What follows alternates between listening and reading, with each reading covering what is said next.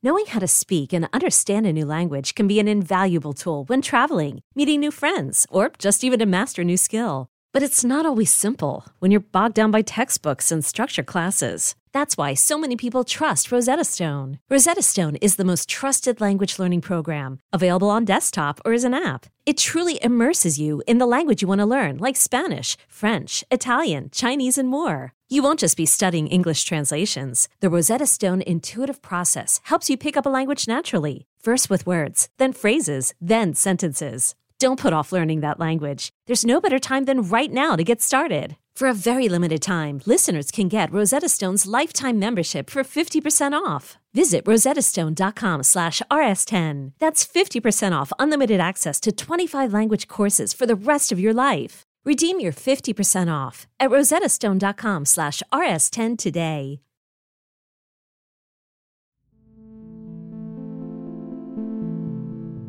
Now, remember I said earlier that Gerald ran this entire exchange from his laptop? One of the most interesting facts about this company was that the entire business was operated out of his MacBook Pro. It wasn't so much a business as it was Cotton just manning the entire show from his MacBook. When Quadriga CEO Gerald Cotton's death was announced in 2019, his customers were shocked to learn that the $215 million they thought was in their accounts had disappeared. But almost as surprising was the fact that until his death, Jerry had been running the exchange mostly by himself. He'd been doing it that way since 2016, when he had a fight with Quadriga's co-founder, Michael Patrick, over a failed attempt to go public. Mike quit, and so did everyone else. And suddenly, Jerry was the only one left. There was no more office in Vancouver, and no other full-time employees. But Jerry didn't sweat it. Instead of renting a new office, he fired up his MacBook Pro, set up shop in his living room. And instead of a new staff, he hired a small team of freelance contractors, most of whom he'd never met in person, to do things like customer service and social media. They all worked remotely. And for the next 3 years, Quadriga, which processed many millions of dollars in transactions per year, was run mainly by one guy. But as I told you in the last episode, Jerry wasn't your average guy. He was a veteran scam artist. He'd been running internet Ponzi schemes and defrauding people since he was a teenager. So in this episode, we're going to find out what happened behind the scenes when a serial con man had sole control of Canada's biggest Bitcoin exchange.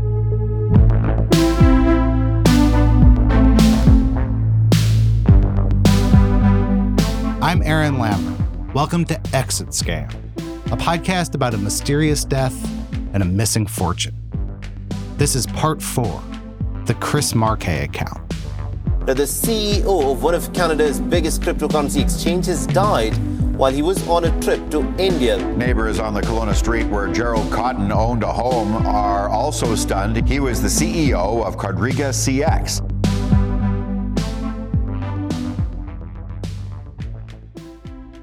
When Quadriga suddenly became a one-man band, most of its customers didn't notice any difference.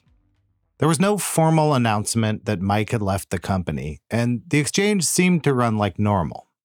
You could buy and sell Bitcoin and other cryptocurrencies, same as always. But for Jerry himself, things were changing fast. He bought a house and moved in with his future wife, Jennifer Robertson, who he'd been dating for about 2 years. Their new home was in a suburb of Halifax called Fall River, and their next-door neighbors were Jen's mother and stepfather. But then Jerry bought a second house, and a third one, and then more than a dozen other houses all across Canada. There was a McMansion in Kelowna, a block of 9 row houses in Bedford, 18 acres of undeveloped waterfront property on Kinsack Lake. Jerry even bought his own private island. Yes, a literal island.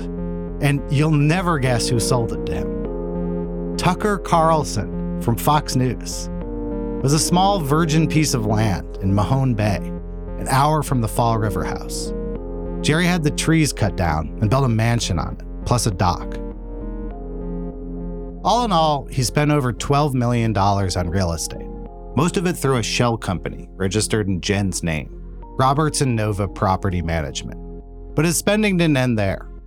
Jerry also bought a Tesla, and a Cessna 400 airplane, and a 50-foot yacht he named the Gulliver.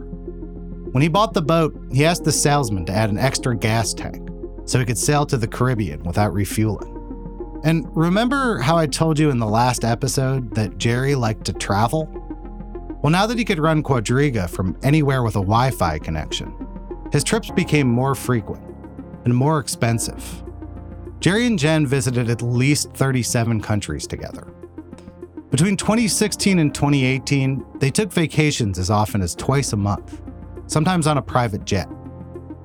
They went places like Singapore, Estonia, Machu Picchu, Dubai, Myanmar, and the Maldives.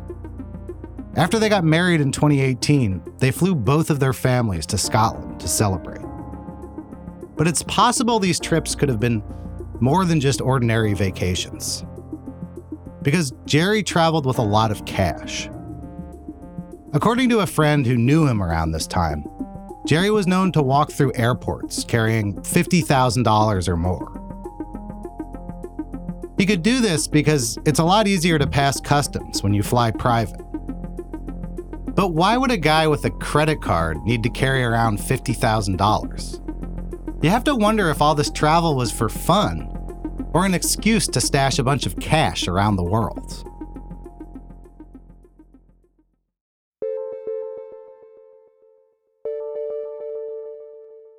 While Jerry was blowing money on travel and houses, inside Quadriga, things were starting to unravel.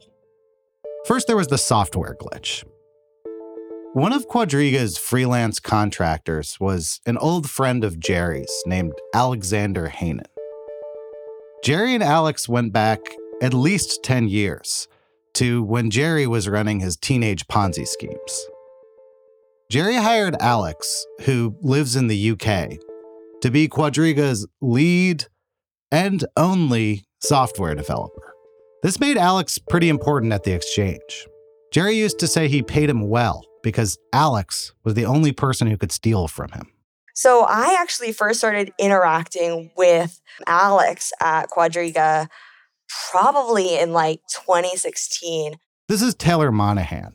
She's a pretty well-known developer behind a popular cryptocurrency wallet called MyCrypto. It's for holding Ethereum, which is the second biggest cryptocurrency behind Bitcoin. We were both part of a Skype group where it was basically like everyone who ran core Ethereum infrastructure. Did you know at that point who Alex was, what he was working on? So I did know that his name was Alex Hanen because that was what showed up on Skype. And so I actually like Googled him and was like, who are you? And that's when I found out that he worked for Quadriga. As someone who's a coder, you looked at code that Alex Hanen presented used on Quadriga.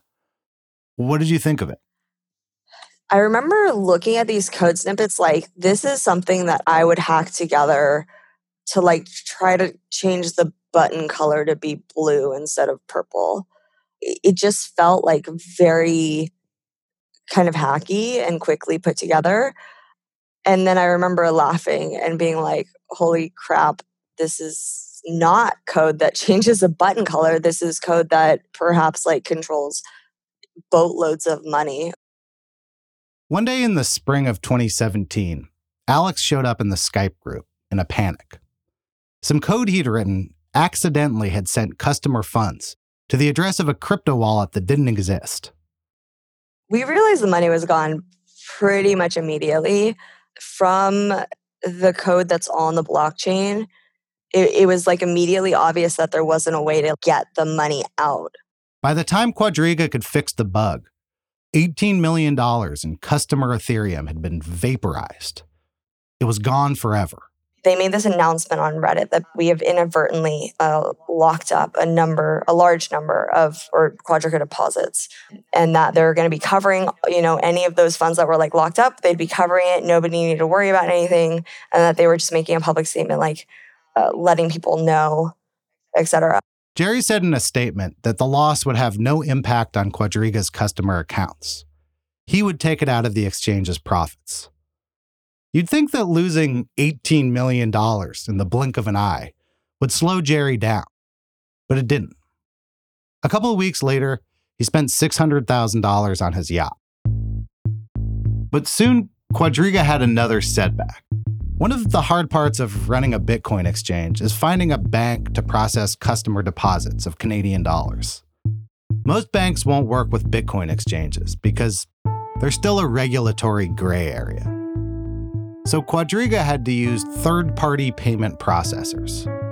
These were middlemen who would open bank accounts and accept deposits on the exchange's behalf. This was sketchy, but Jerry didn't really have a choice. And before long, it blew up in his face. In late 2017, just as Bitcoin hit an all-time high, one of the banks that was unknowingly handling Quadriga's money realized what was going on and froze its accounts, and the $26 million in them. The bank asked Jerry for a phone call to sort things out. Jerry told them he would only answer questions over email. But when the bank emailed him, he never replied. So Quadriga's $26 million stayed locked up for most of 2018. Quadriga's banking problems meant Jerry had to find creative ways to move his customers' money. He made a deal with a Bitcoin ATM company. He would send the company Bitcoin, and the company's president would show up at his house with suitcases full of cash. Then Jerry would use that cash to pay out withdrawals. He'd take a stack of bills, put it in an envelope, and mail it to you. Jerry funded $14 million in withdrawals this way. The email said, okay, your cash, transaction has been approved. You should see the cash in 5 to 7 days. This is one of the customers who used Quadriga's cash withdrawal option. He didn't want us to use his name. And literally 5 days later, I opened my mailbox and there's a nice yellow envelope there, stacked and padded. And it was like a little thick brick in my mailbox. It can get pretty thick when you have $20,000 Canadian. There's no signature. Did you confirm in any way, hey, I got the $20,000?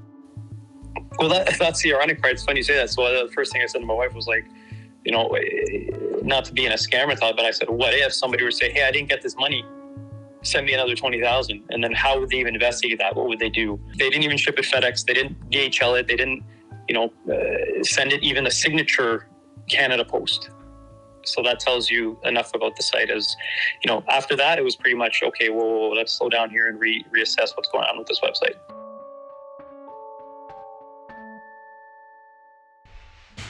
In the months after the software glitch and the bank freeze, Quadriga customers started complaining about slow withdrawals. They said it was taking longer and longer to get their money off the exchange.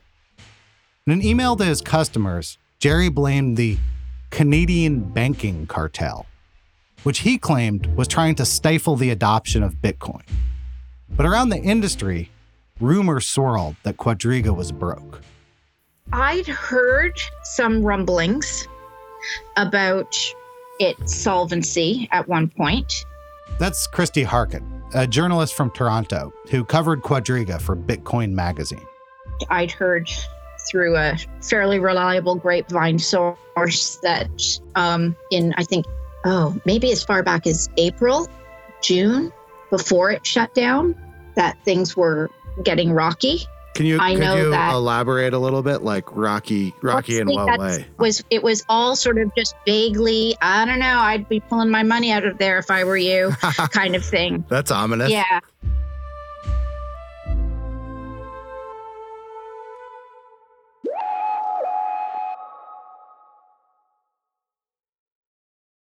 Selling a little or a lot? Shopify helps you do your thing, however you cha-ching. Shopify is the global commerce platform that helps you sell at every stage of your business. From the launch your online shop stage, to the first real-life store stage, all the way to the did we just hit 1 million orders stage. Shopify's here to help you grow. Whether you're selling scented soap or offering outdoor outfits, Shopify helps you sell everywhere. From their all-in-one e-commerce platform to their in-person POS system, wherever and whatever you're selling, Shopify's got got you covered. Shopify helps you turn browsers into buyers with the internet's best converting checkout, 15% better on average compared to other leading commerce platforms. And sell more with less effort thanks to Shopify Magic, your AI-powered all-star. Shopify powers 10% of all e-commerce in the US. And Shopify is the global force behind Allbirds, Rothy's, and Brooklinen, and millions of other entrepreneurs of every size across 175 countries. Plus, Shopify's award-winning 24/7 help is there to support your success every step of the way. Because businesses that grow with Shopify. Sign up for a $1 per month trial period at shopify.com/Odyssey Podcast, all lowercase. Go to shopify.com/Odyssey Podcast now to grow your business, no matter what stage you're in. Shopify.com/Odyssey Podcast.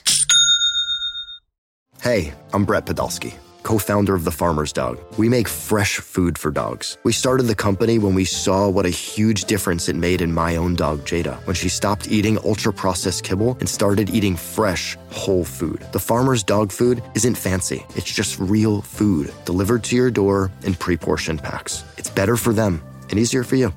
Get 50% off your first box at thefarmersdog.com/podcast. That's thefarmersdog.com/podcast.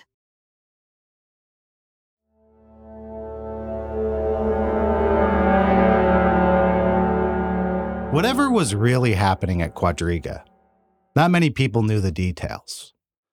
Even the contractors Jerry worked with were in the dark. We know this because after Jerry's death, one of those contractors, a guy named Aaron Matthews, released his entire chat history with Jerry for the last 4 months of 2018.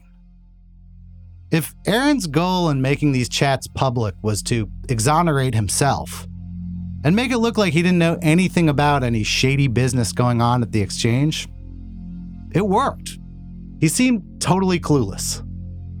Aaron and Jerry talked almost every day. But even though Aaron lived just 3 hours from Jerry's house in a trailer in New Brunswick, they never met in person.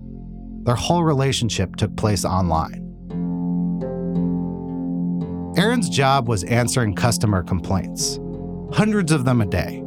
And Jerry would tell him who he could send withdrawals to. Jerry gave priority to the customers who complained the most.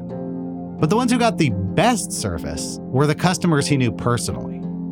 Jerry would let his friends trade on Quadriga without even making them verify their identities. And when they wanted to cash out, he let them skip the line. He would just tell Aaron to send them their money. While all of this was happening, Aaron and Jerry would make small talk. And from their chat logs, we learned a few new things about Jerry. For one, Jerry might have been rich, independent of Quadriga. He told Aaron that he made a very early investment in Ethereum.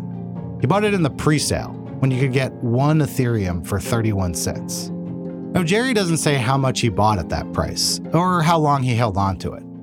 But a $10,000 investment then would be worth over $400 million now. For all we know, Jerry might have had enough money to last 10 lifetimes, all hidden away somewhere.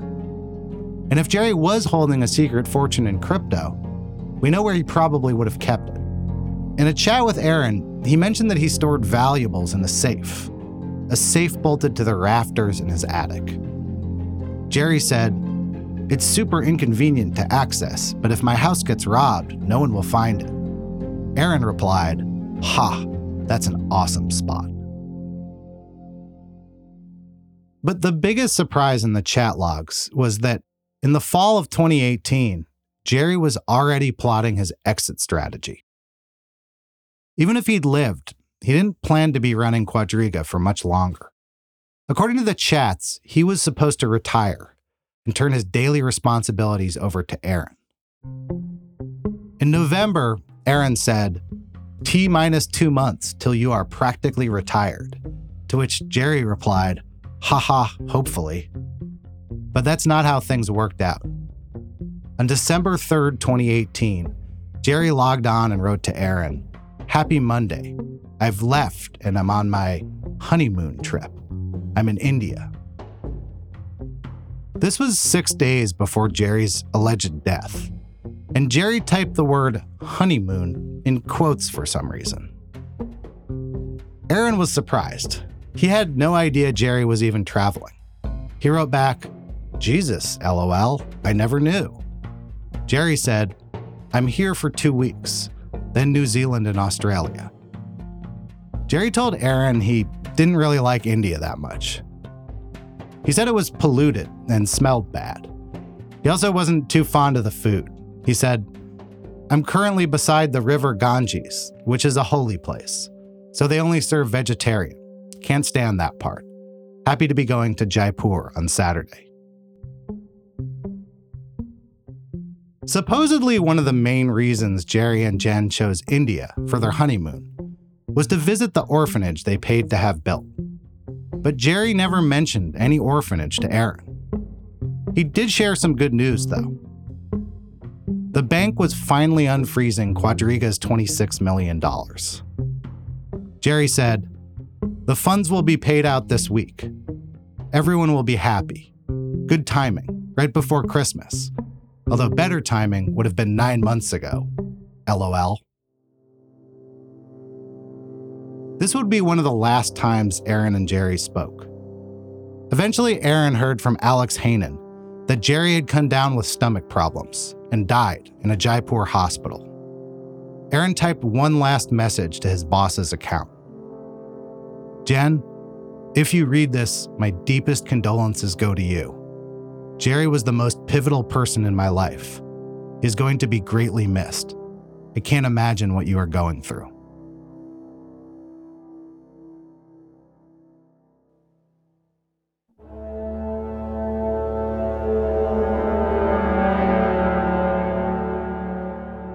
In December 2018, Jerry died.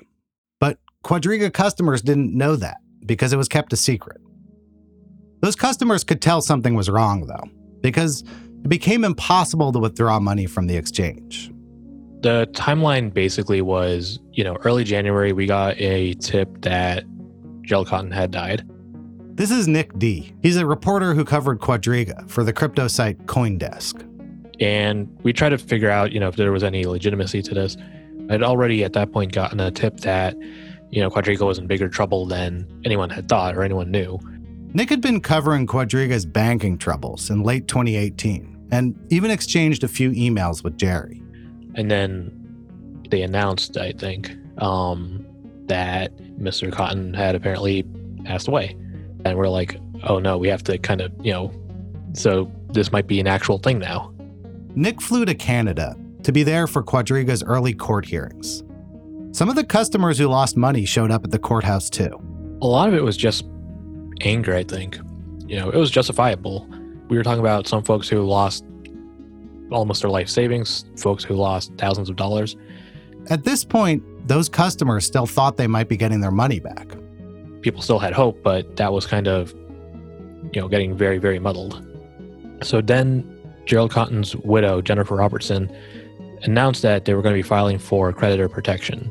That was when we realized, okay, well, now we know for sure that there are going to be documents and they're going to be at the Nova Scotia Supreme Court, and we can probably hit them up and ask them, what they've got. So we did that, and the court was kind enough to send us over the entire filing. And that's pretty much when we realized, okay, that's a lot of people, and that's a lot of money that's missing now.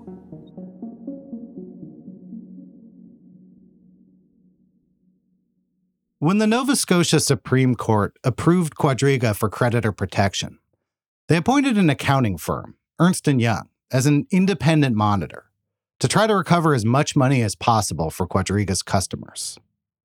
To keep everybody in the loop, Ernst & Young agreed to publish its findings in a series of monitors reports. Ernst & Young would issue these reports, monitor reports of the monitor, that would give updates on what was happening with their, I don't want to say investigation, but their accounting. That's Amy Castor. She's the reporter we heard from last episode, who broke the story about Jerry's teenage Ponzi schemes. This was really hard for Ernst & Young to put it all together because from 2016 onwards, Gerald Cotten didn't keep any kind of books or anything like that. There were no accounting records. Amy followed the Ernst & Young inquiry closely, waiting for new monitors reports to drop. What they did initially is they found out, for example, that there really was no money left in the cold wallets. The third Monitors report from March 2019 concluded that Quadriga didn't really have the $215 million in customer funds that it claimed to. The narrative was that Gerald Cotten passed away, and he was the only person that had the keys to the cryptocurrency that was kept in the cold wallet. So, if the customer funds weren't in Quadriga's wallets, where were they? Ernst & Young followed the money. They used the blockchain to track Bitcoin transfers on and off Quadriga. They interviewed Jen and the freelance contractors. Aaron Matthews gave them his chat logs with Jerry. And Alex Hainan gave them access to Quadriga's backend. That meant Ernst & Young had a god's eye view of all of Quadriga's customer accounts. Before this, Jerry was the only person who ever had that kind of access. And in June 2019, Ernst & Young released their fifth Monitors report. It was a blockbuster.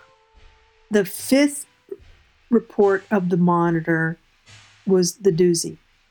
Everybody was just kind of floored because we really started to see what was going on inside Quadriga.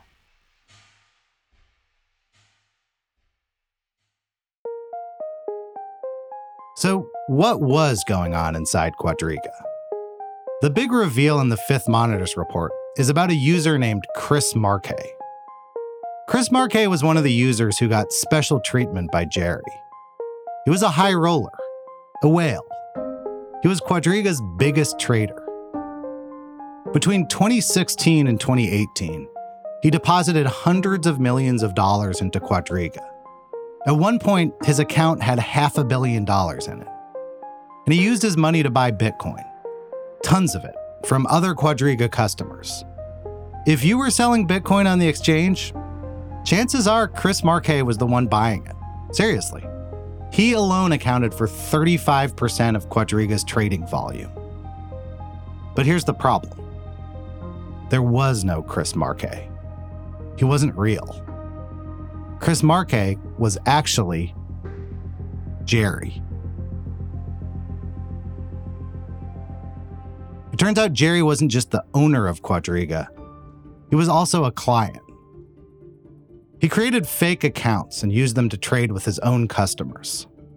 Jerry's other puppet accounts included Jerry Scepter, R2-D2, and C3PO. So Jerry used fake accounts under silly names. Why was that so bad?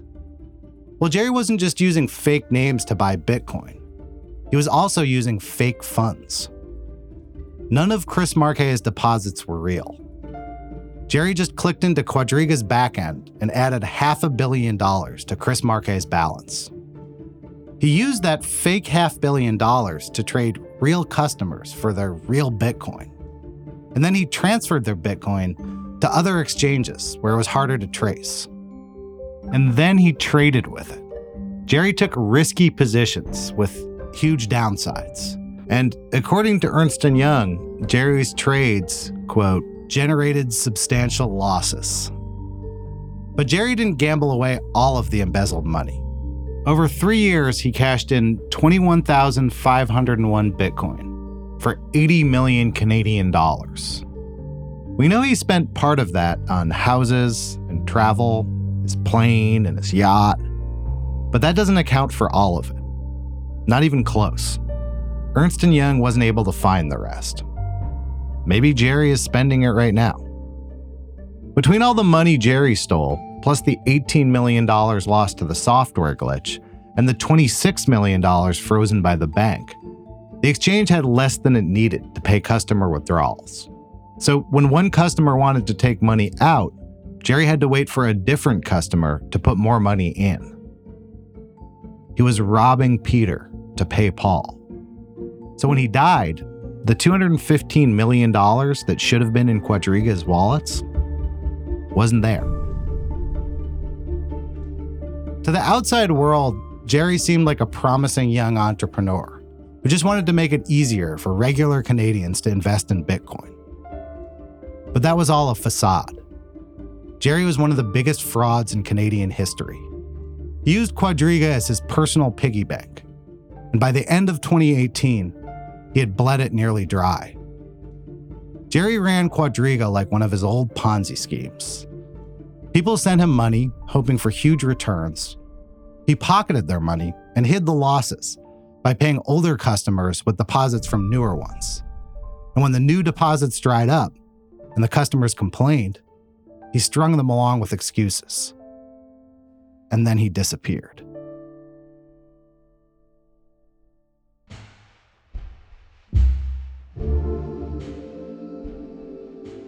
On the next episode of Exit Scam.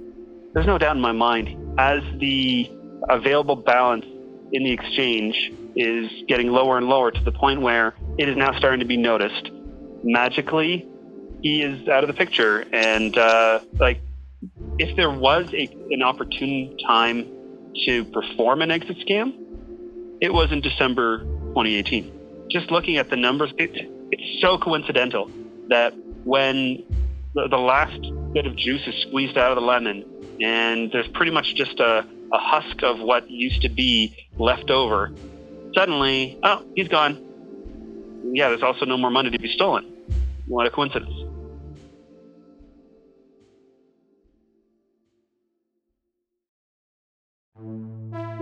Exit Scam is an original production of Treats Media.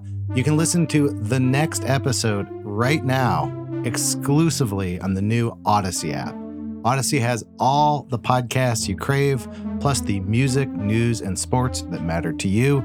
That's Odyssey, Audacy. Download it for free today from the App Store or Google Play. Exit Scam was written and produced by me, Aaron Lammer, and Lane Brown. Mixing and additional editing by Martin D. Fowler. Show art and art direction by Mickey Duget. The theme song is by Francis and the Lights, and scoring from this episode was by Francis Starlight, Mark Allen Piccolo, Ross Simonini, Martin D. Fowler, and myself. Our executive producers are Max Linsky, Lane Brown, and myself for Treats Media. Additional sound editing and producing by James Nicholson. Additional producing by Jacqueline Scurry. Thank you to Jake Schreier, Patty Greco, Evan Ratliff, Jenna Weiss-Berman, Joel Lovell, Lizzie Denahan, JD Crowley, Ann Garrett, Jay Kang. See you next week.